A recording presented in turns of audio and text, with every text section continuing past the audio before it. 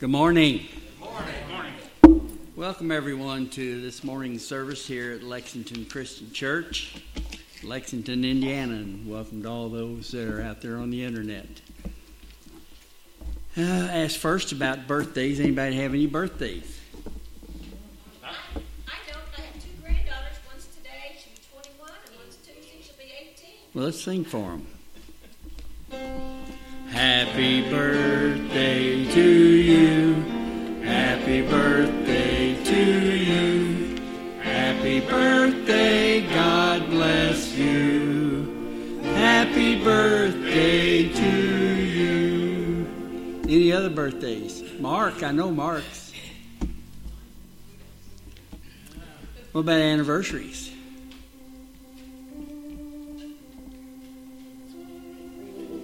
You want to sing for Mark?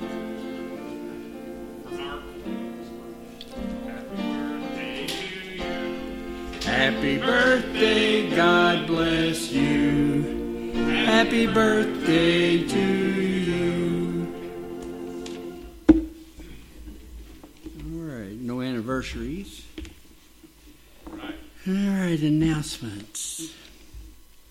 I have a letter from Clearinghouse that everyone is invited to an open house this Friday between 11 and 1. And they're having chili. It's soup and sandwich.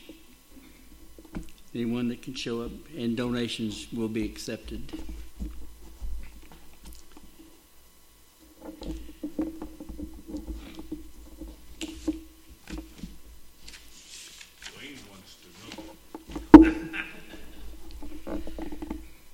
This right after church will be a short rehearsal for all the singers, and I'm really asking some of the ladies, please show up. We need some ladies' voices also for the coming up holidays. Unless you're a Grand 12 host, then you can leave your voice here. I take him out. We want to think about the ones that aren't here today because of illness. Mike and Polly's both feeling bad, and was told that Fred Kress is on his way to the hospital. So I'm sure Mary and Kathy is with him right now. So let's remember him in all of our prayers. Does anyone have any other announcements they'd like to bring up, Jim? No, I think I'd bring up the kind of evened out this morning, 13 to 13. And depends on Fred. Yeah, Fred's right in the middle. For either side. All right, well, let's get our service started then. Let's turn our hymn books to number 75. Let's just praise the Lord. Let's all stand and sing. Amen.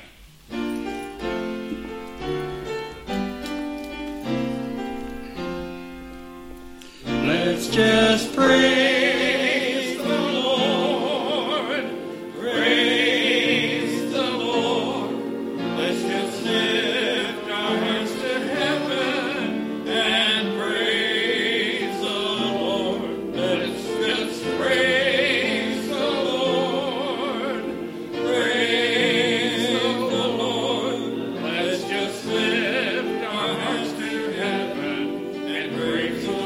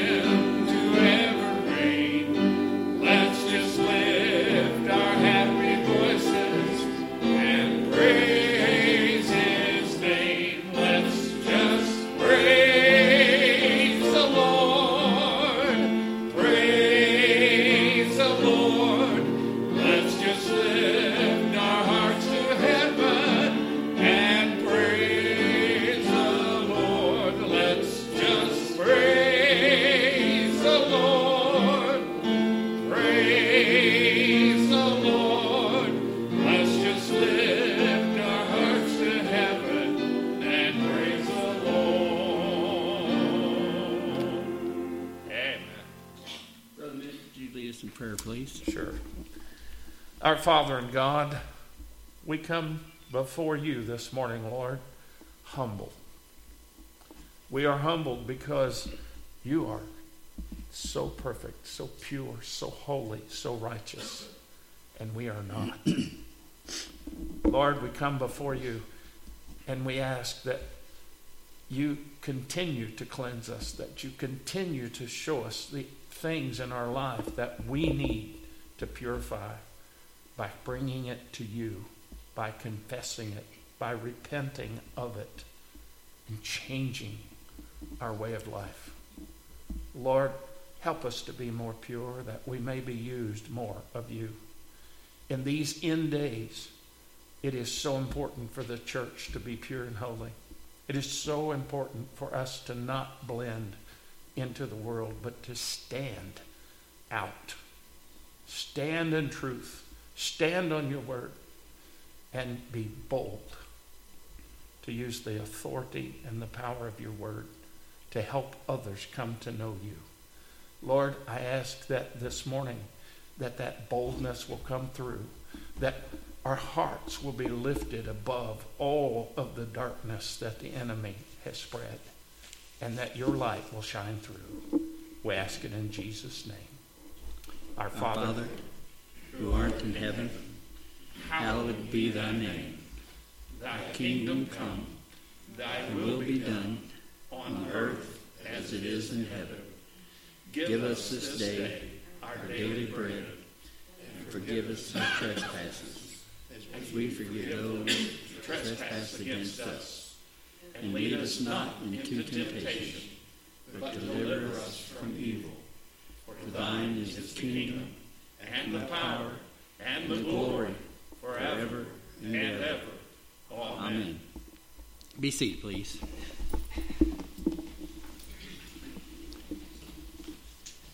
And the roll is called up yonder, number 556. Amen.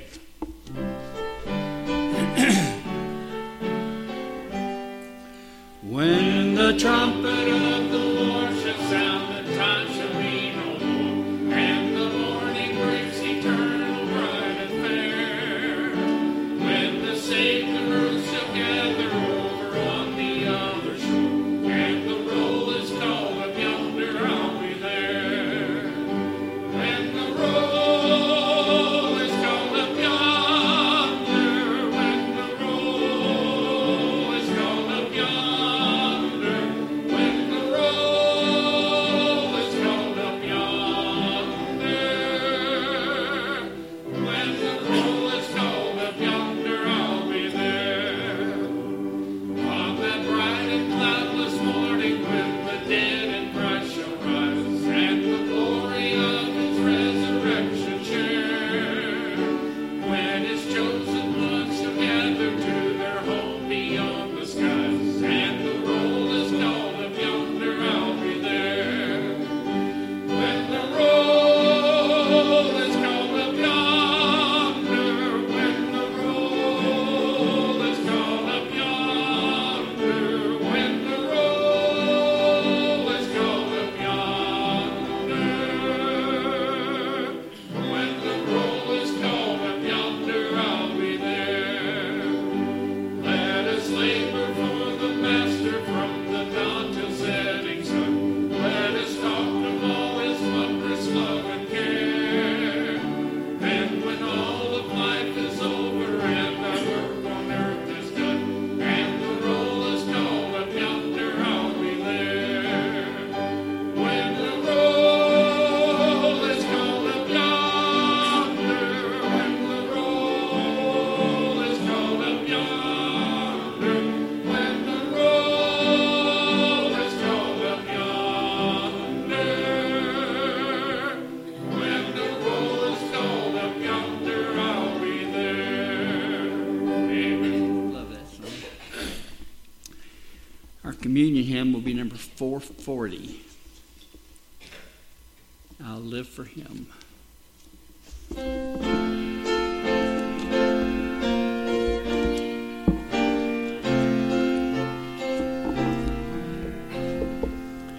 My life, my love,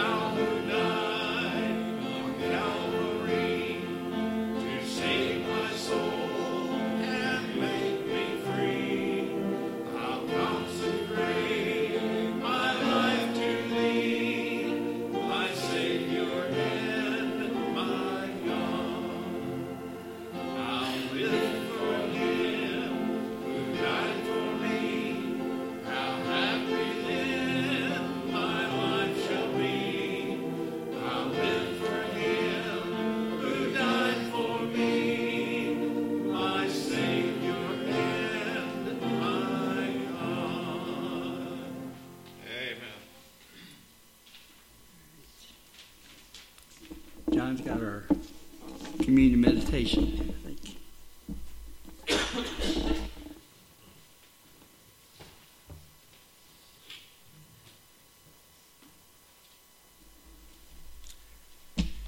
Well, I had to thank Jesus this morning because I had a pretty rough day yesterday, and was trying to get the garage straightened out, and just wasn't working.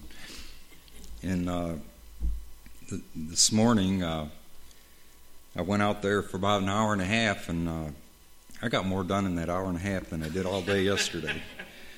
So then I picked up my reading, and it's on peace, and I just had to thank God for giving me peace today.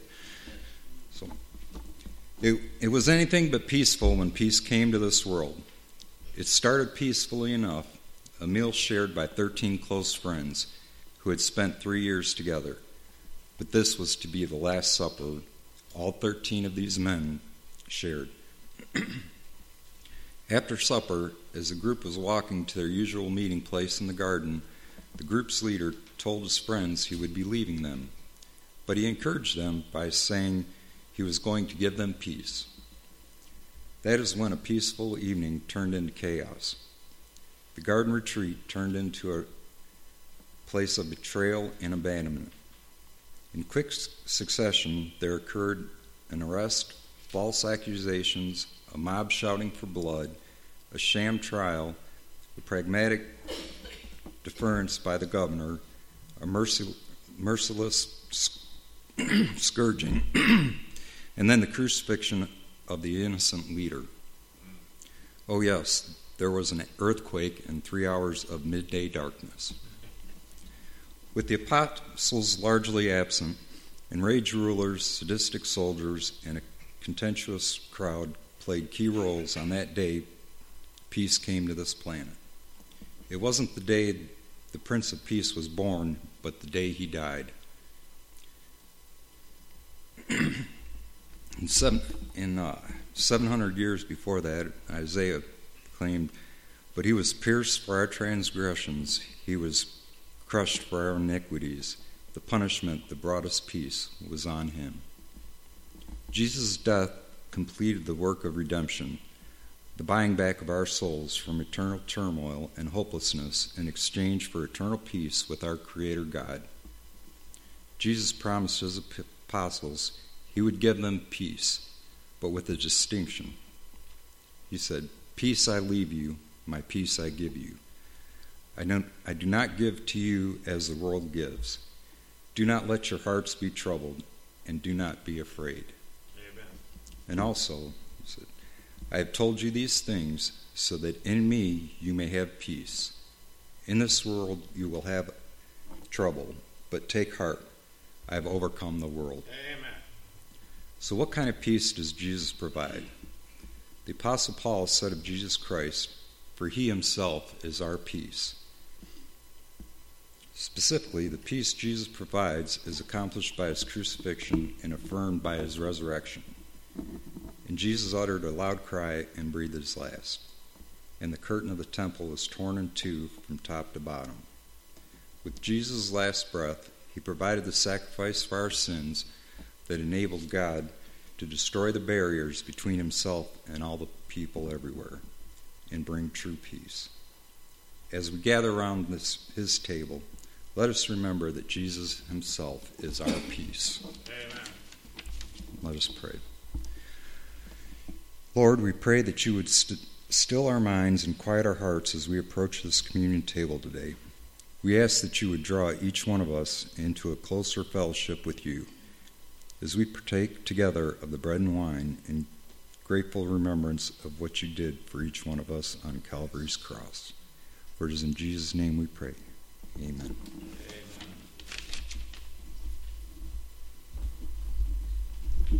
Thank you, Brother John. Let's take a few moments contemplation, examine our minds and examine our hearts and for about what we are about to partake in.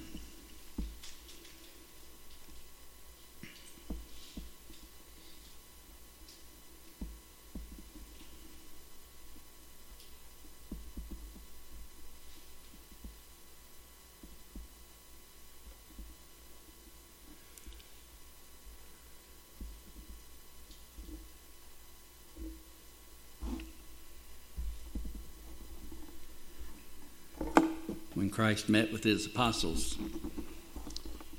They're in the upper room.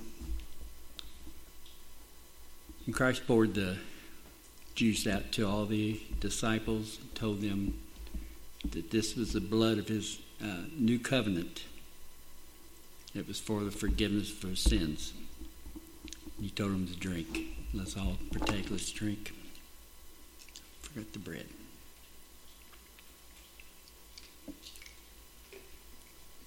I don't guess it matters which order we do it. Sorry.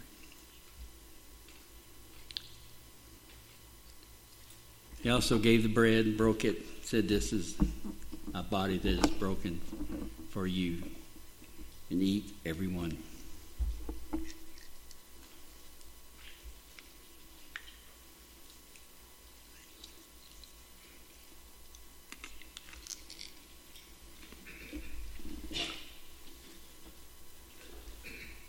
Let's stand for the doxology.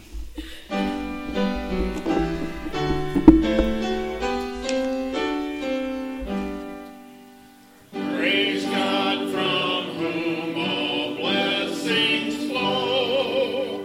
Praise Him, all creatures here below.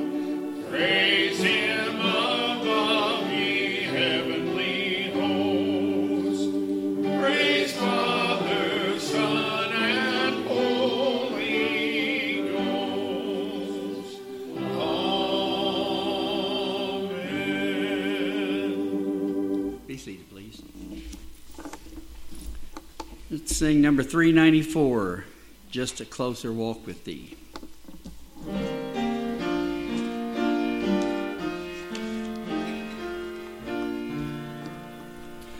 I am weak, but Thou art strong. Jesus, keep me from all wrong. I'll be satisfied as long as I walk. Let me walk close to Thee.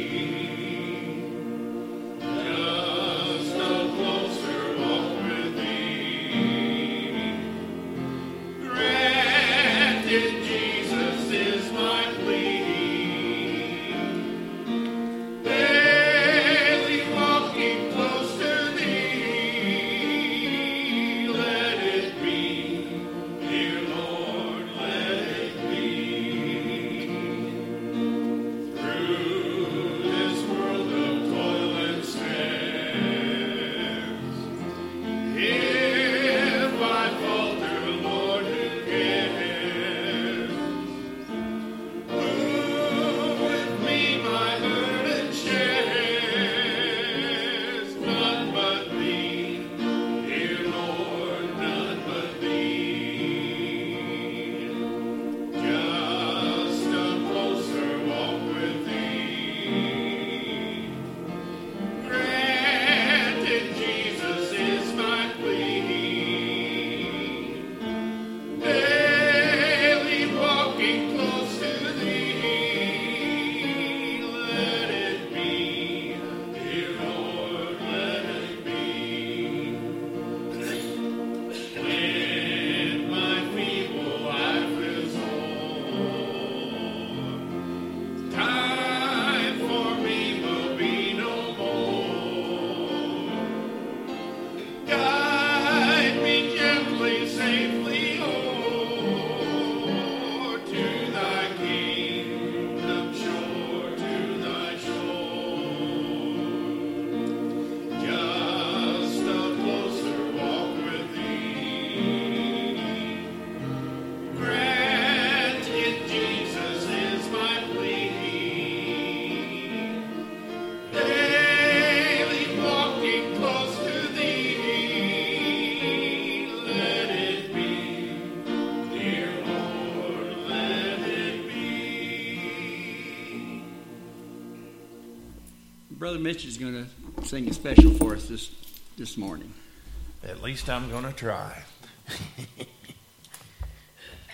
This being sinus season, well, you get the picture. Good morning. Isn't it great to be in the house of the Lord? Oh, the only place that I can think of that I would rather be is with the Lord in heaven. All right. Well, this morning, as part of the scripture touches on a little bit of this, I'm going to sing "He Touched Me." Shackled by a heavy burden, beneath the load of guilt and shame, then the hand of Jesus touched me, and now I am no longer the same. He touched me, oh, he touched me, and oh, the joy that floods my soul. Something had happened, and now I know he touched me and made me whole. Since I met this blessed Savior, and since he cleansed and made me whole, I will never cease to praise him. I'll shout it while eternity rolls. He touched me, oh, he touched me, and oh, the joy that floods my soul. Something had happened, and now I know he touched me, and he made me whole.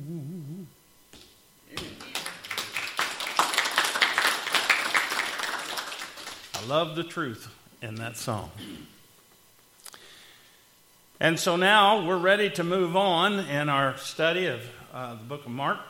And we are in chapter 7. We're ready to pick up at verse 45, and we will go to the end of the chapter. And so I'll read it, and then we'll come back and see what we can glean from it. Immediately. Now this is immediately after the feeding of the 5,000, the miracle. Immediately, Jesus made his disciples get into the boat and go on ahead of him to Bethsaida while he dismissed the crowd. After leaving them, he went up on a mountainside to pray. When evening came, the boat was in the middle of the lake, and he was alone on land. He saw the disciples straining at the oars because the wind was against them. About the fourth watch of the night, he went out to them walking on the water, on the lake.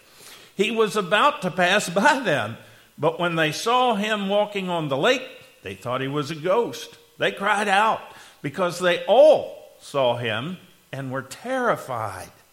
Immediately he spoke to them and said, "Take courage, it is I, do not be afraid." Then he climbed into the boat with them, and the wind died down. They were completely amazed, for they had not understood about the loaves. Their hearts were hardened. When they had crossed over, they landed at Gennesaret and anchored there. As soon as they got out of the boat, people recognized Jesus. They ran throughout the whole region and carried the sick on mats to wherever they heard he was.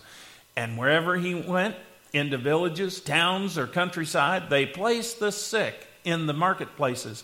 They begged him to let them touch even the edge of his cloak. And all who touched him were healed. Praise the Lord, the word of God.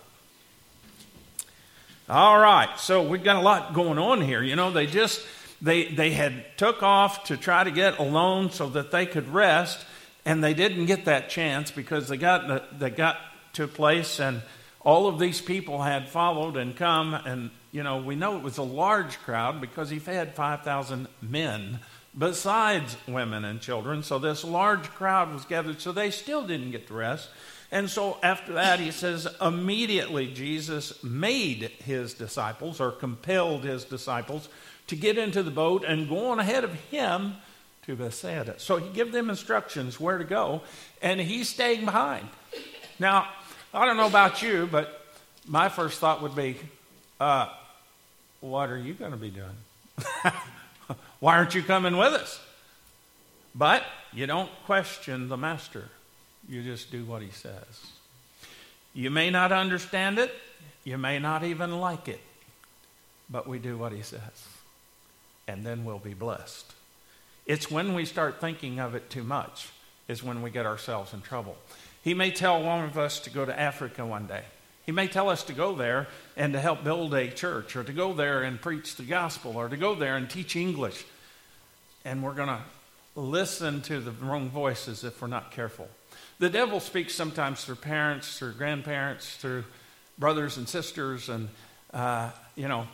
even through sometimes people in the church. No, you shouldn't go. You're too young. No, you shouldn't go. That's too hard. No, this is not a good time to go. There's so much upset going on in that country right now. There's firing and of weapons and missiles, and you shouldn't go. You shouldn't go. No, don't go. Folks, it doesn't matter what's going on. If the Lord tells you to go, you go. Amen? If the Lord says it, then he is going to provide for you, and he's going to take care of you while you do what it is that he wants you to do. Once that's accomplished, then you might have some problems, but in the end, you're not going to have problems, because even if you die in the process of doing what the Lord wants, you're going to be with him. What could be better than that? I mean, we don't listen right sometimes. We hear the wrong voice, the voice that's saying, "Oh no, don't do that, don't do that, don't go." Or sometimes it's saying, "Yes, do this, do that." And it's the wrong thing, because it's not what God says. So he gives them instructions and tells them to go on to Bethsaida. And then after leaving them, he went up on a mountainside to pray. Now, can you imagine how weary his body must have been at this point? I mean, they'd already tried to get off to a place to rest, and that didn't happen. And now then, he's going to the mountain to pray. Here he is, wore out, run down. He's been given out from the miracles. That takes probably something out of him as well. And then, instead of going to take a nap, like you and I would, he goes to pray. I know people often find prayer as a place of rest. Because when we go into prayer, true spiritual prayer, we're going into the rest of the Lord. And it can give you like a second wind, as we would like to call it, a second breath, a second wind. It can strengthen us and give us the courage, the strength that we need to carry on to do what it is that we need to do. Remember that. Prayer is a time of refreshing. Prayer is a time that is also a time of revival. Prayer should always be a time of revival. We come into his presence and he lifts us up. He fills us. He encourages us. Now, this doesn't happen if we're not honest with God and not honest with ourselves. If we go to pray like the man that was Sadducee or whatever he was, and, "Oh, Lord, look at all I've done for you." Whereas the other man, the publican, the sinner, he said, "Lord, forgive me. I'm not worthy." Our attitude has a lot to do with how refreshing our prayers are and how effective our prayers are. If we come before God telling him what to do instead of asking him what he wants us to do, we're not going to get that refreshment. We're not going to get that instruction. We're just saying, okay, God, this is what I want you to do for me today. Check, check, check, check, check. No, folks, I'm sorry. That's not the right way. We come to him humble and say, Lord, what do you want me to say? What do you want me to do? Lord, lead me, guide me. And then we can lift up our requests for others. We can say, Lord, this need needs to be met, and I'm putting it in your hands. Lord, this need needs to be met, and I'm putting it in your hands. Now, if you want to put it back in my hands and tell me that I'm supposed to go fill that need, then, Lord, I will do it, whatever it is. There's a big difference when we humbly pray and when we just come and give him a list of things we expect for him to do. But Jesus himself went to pray to the Father. He needed strength. He needed that refreshment. And so he goes. And then it says, when evening came, the boat was in the middle of the lake, and he was alone on the land. That is, Jesus was alone on the land. Now, wait a minute. Here's the boat in the middle of the lake. He's on the land, but it says he saw the disciples straining at the oars. How could he see that? It's evening. It's kind of dark already. But yet, he can see them out in the middle of the lake, straining against.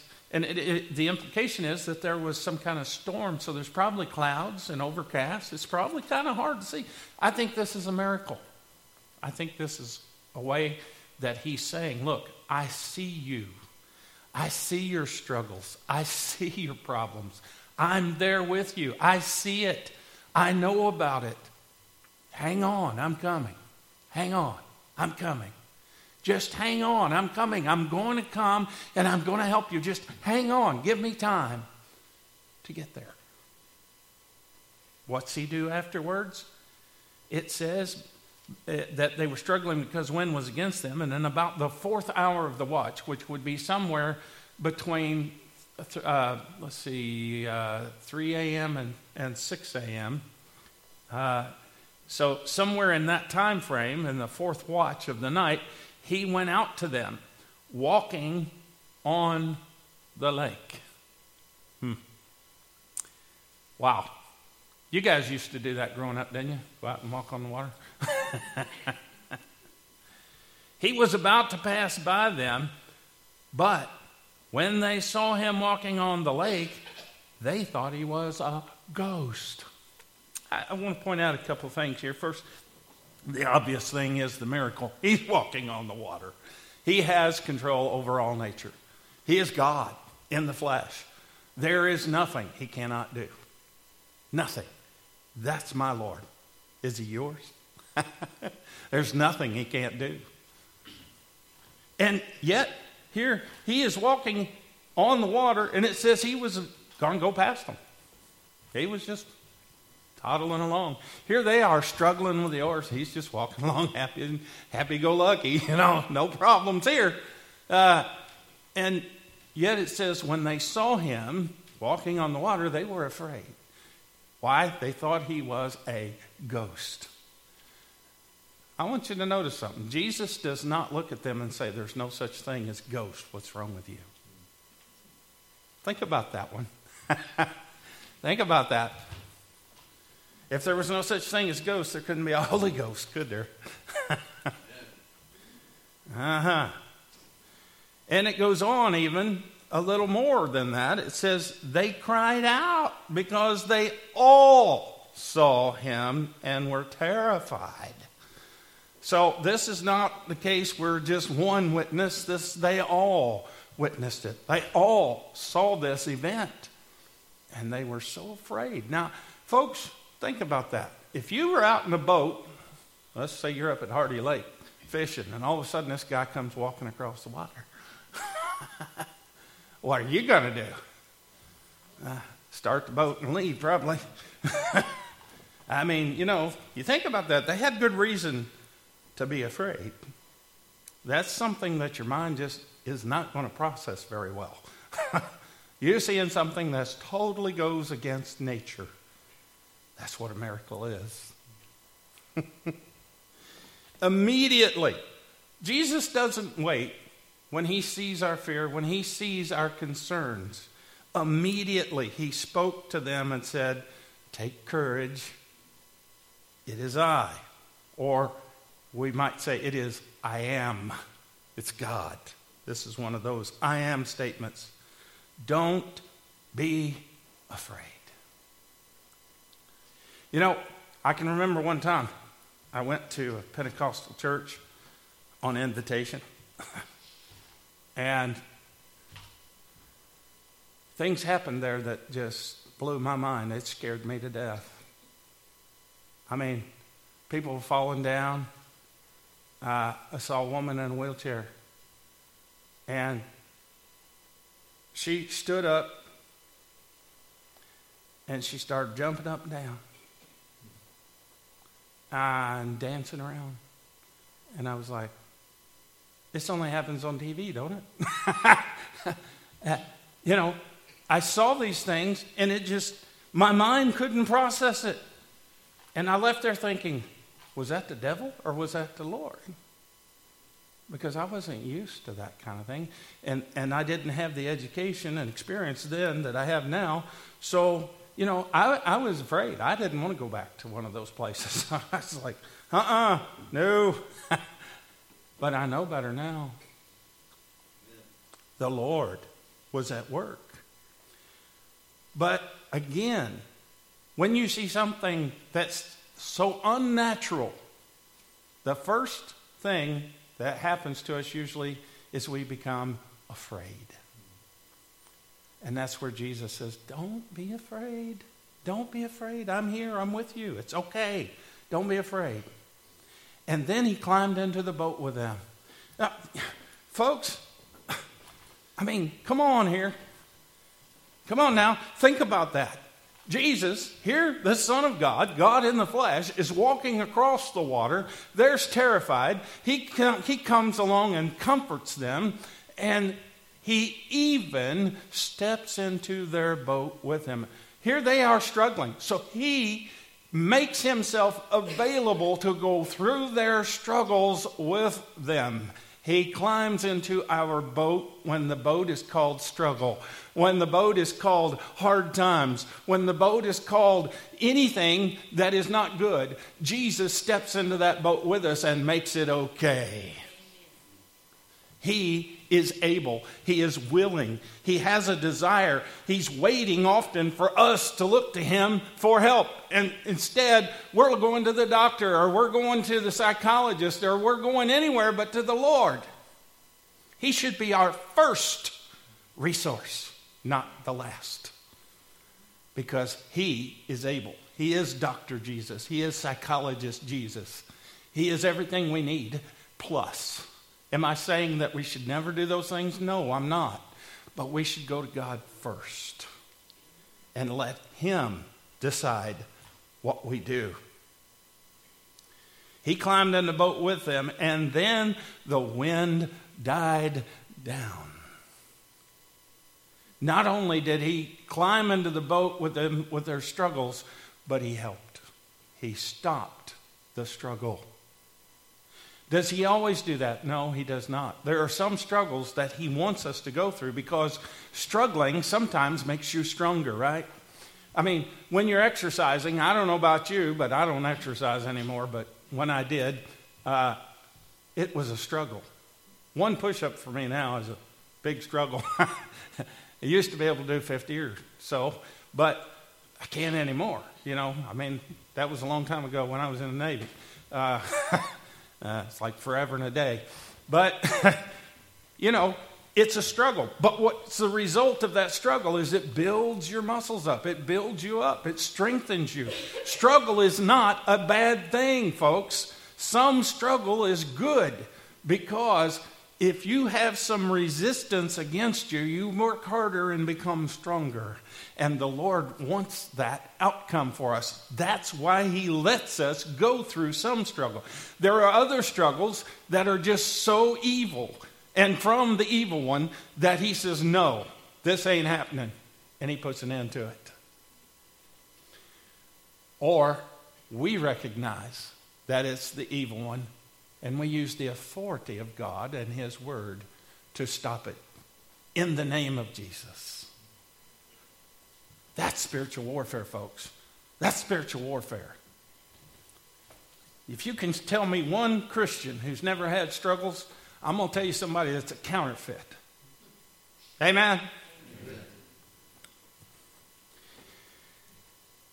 And then, when they had crossed over the water, as if that's not enough miracles already, they landed at Gennesaret and anchored there. Now, nobody knows exactly where this Gennesaret was. There's differences of opinion, but it was somewhere across from where they had been. As soon as they got out of the boat, people recognized Jesus. Imagine that. Wouldn't it be nice if people recognized Jesus today? That day's coming, folks. Everybody. Every knee shall bow. Every tongue shall confess. Jesus Christ is Lord. I pray that many of them are saved before that day. I'd rather say it willingly than not have an option. And not only did they recognize who Jesus was, but they ran throughout the whole region and carried the sick on mats to wherever they heard that Jesus was. Why did they do that? Because they knew he could heal their friends, their family members. They knew he could. He had been doing it before, and they knew he's the same yesterday, today, and forever. What he did before, he will do again. What he has done, he continues to do to this very day. Otherwise, he would not be the same as he was then. Amen? And so, it says, and wherever he went, into the villages, towns, or countrysides, they placed the sick in the marketplaces, in the middle of the town square. Folks, this is what we're talking about. They brought them down to the middle of the town squares, and they begged him to let them touch even the edge of his cloak.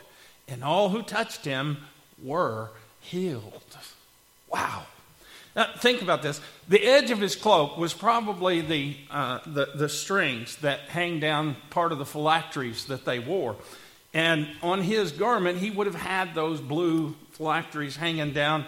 And you know, people recognized that he was a holy man. They recognized that they didn't all recognize he was the Son of God, but they knew there was something special about him, that he was able to heal them, that he was able to meet their needs. He had fed them when they were hungry. He had given them drink when they were thirsty. He had healed many already to this point.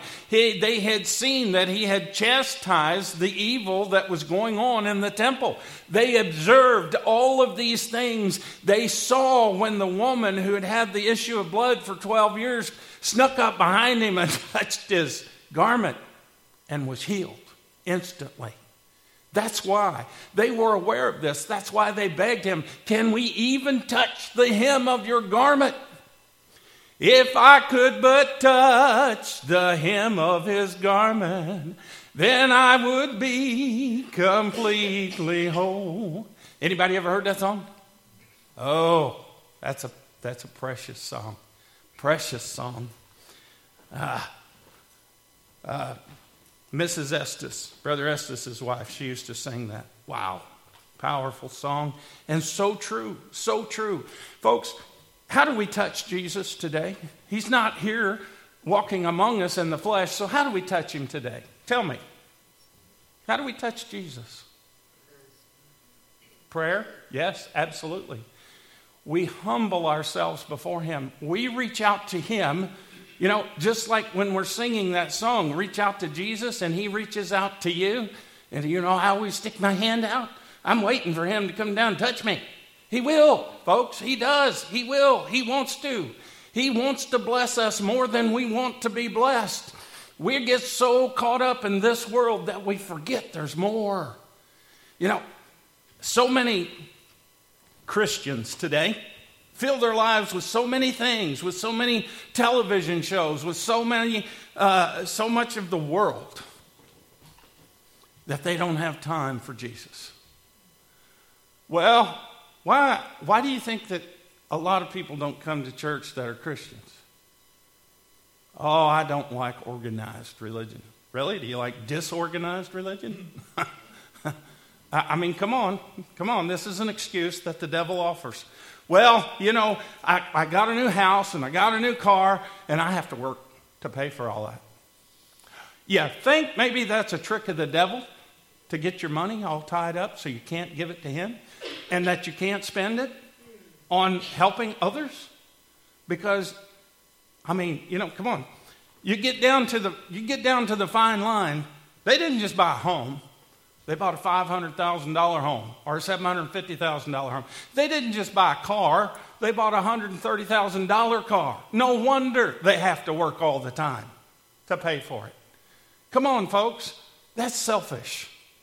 These things are a symbol of pride. They are a symbol of, look how good I'm doing. Look at how good I am. We need to be careful with that, folks. I think there's a story in the Bible about that. I think there's several. What happened to the children of Israel? They got blessed so much that they turned their backs on God and started worshiping the false gods. What do you think's happening in America today? We've been so blessed for so long that we got so used to having whatever we want, whenever we want, wherever we want, however we want, that now we just expect it. But we began to turn our backs on God. Why are the churches empty? Because the people have other things to worship besides the true and living God. You think about that, and then you think about the judgment that came upon the nation that turned their back on God. And that tells me we need this spiritual warfare conference. It tells me that we need to get on our knees and to get into prayer. We need to become more concerned with others than ourselves. We need to become more concerned about our neighbor, about our friend, about our enemy, about our loved ones. We need to get real in our faith because judgment has begun, but it's only going to get worse unless or until we as a church, we as a nation repent and turn back to God. So what are you doing about it? I know what I'm doing. I am praying. I am asking forgiveness for this nation. I'm asking forgiveness for the 70 million unborn babies we've killed. I'm asking forgiveness for all of the perverse things that's being publicized and going on in our nation right now that's being legalized. I'm praying for our children in the schools because they're being taught so many lies. They're being taught so much garbage. They're being taught ungodly things. And what do we do about it? Well, that's yet to be seen, isn't it?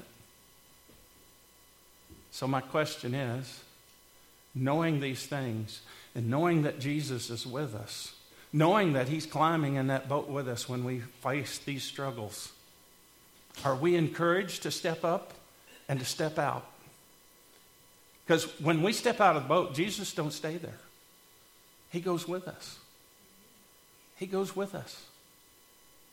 Knowing this, how should we be acting? How should we be living? And thinking about that, are you willing to make a commitment to change anything that needs to be changed? If you've never accepted Jesus Christ as your Lord and Savior, now is the time. Today is the day of salvation. Don't wait, because we don't know if we have tomorrow. We're not guaranteed another day. But Jesus is waiting. Jesus is waiting for us. He's waiting for us to humble ourselves and ask what he wants us to do. Could he do it without us? Absolutely. Is he going to? No, he's not. He engages people. He uses us to help one another. It's time. It's time to wake up, church. It's time to get serious. If you have a need, just mind the Lord. Those of you out there, if you have a need, I pray that you will find a Bible-believing church and get help. Get saved. Get right with God. Live for God. God bless you.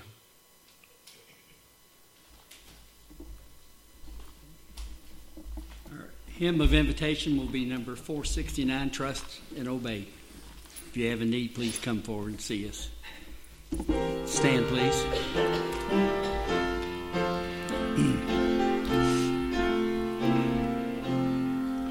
When we walk with the Lord in the light of His word, what a glory He sheds on our way.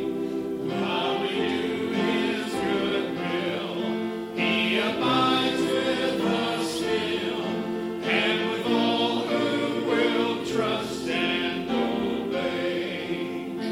Trust and obey, for there's no other way to be happy in Jesus but to trust and obey. Not a shadow can rise, not a cloud in the skies, but His love quickly drives it away. Not a doubt nor a fear, not a sign nor a tear, can abide while we trust and obey. Trust and obey, for there's no other way to be happy in Jesus but to trust and obey.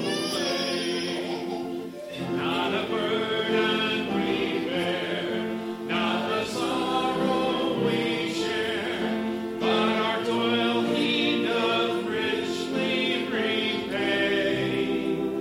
Not a grief nor a loss, not a frown nor a cross, but is blessed if we trust and obey.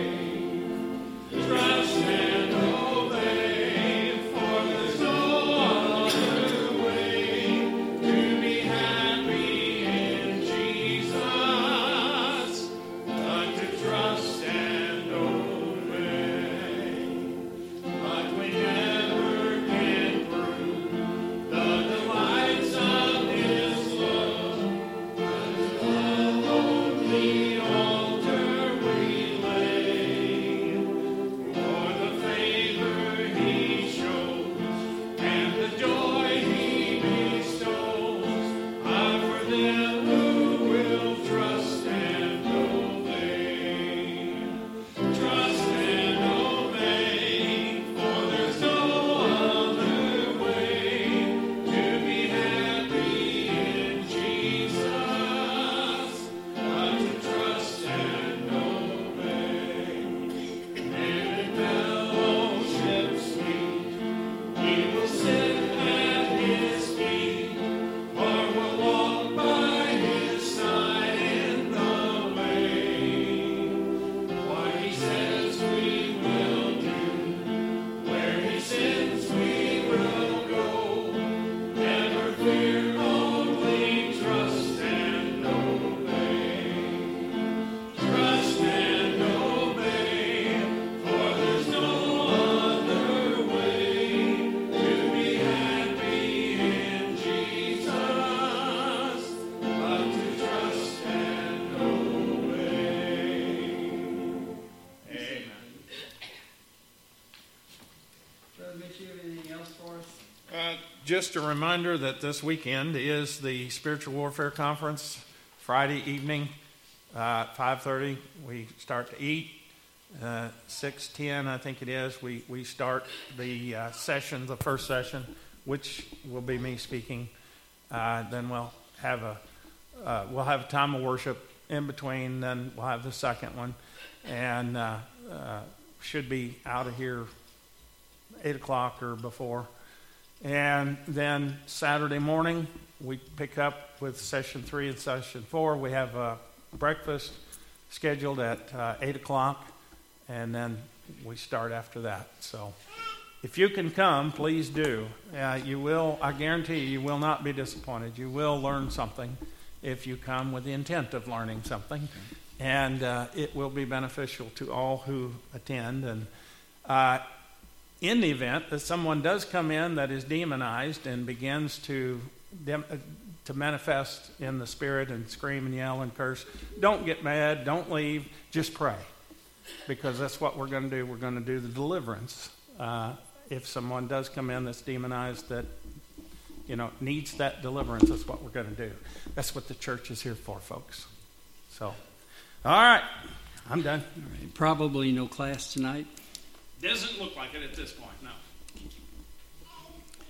We'll go over the prayer list, and again, remember the ones that aren't with us for prayer. All right, I think I can do that. Oh, it's good to see Phil and company. I don't even recognize you anymore. You're too big. You're supposed to still be a little kid. Too much hair. Huh? Too much hair. Yeah, he's grown to be a good size young man there, so be careful. Don't bump into him. He'll knock you down. All right, let's pray. Father God, thank you so much for the privilege we have to come together here in your house without fear of reprisal. Lord, we do pray for each one that was mentioned here and many more.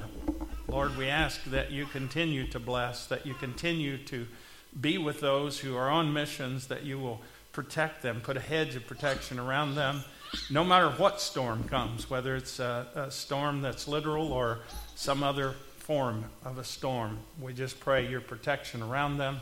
We pray, Lord, that you would help us to remember that as we walk, we never walk alone. The only time we may walk alone is if we're walking in sin.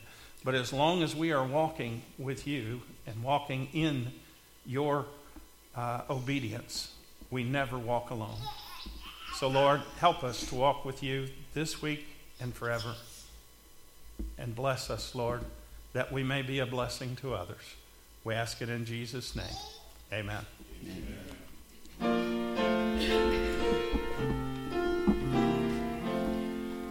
Blessed be the tie that binds our hearts in Christian love, the fellowship of kindred minds is like to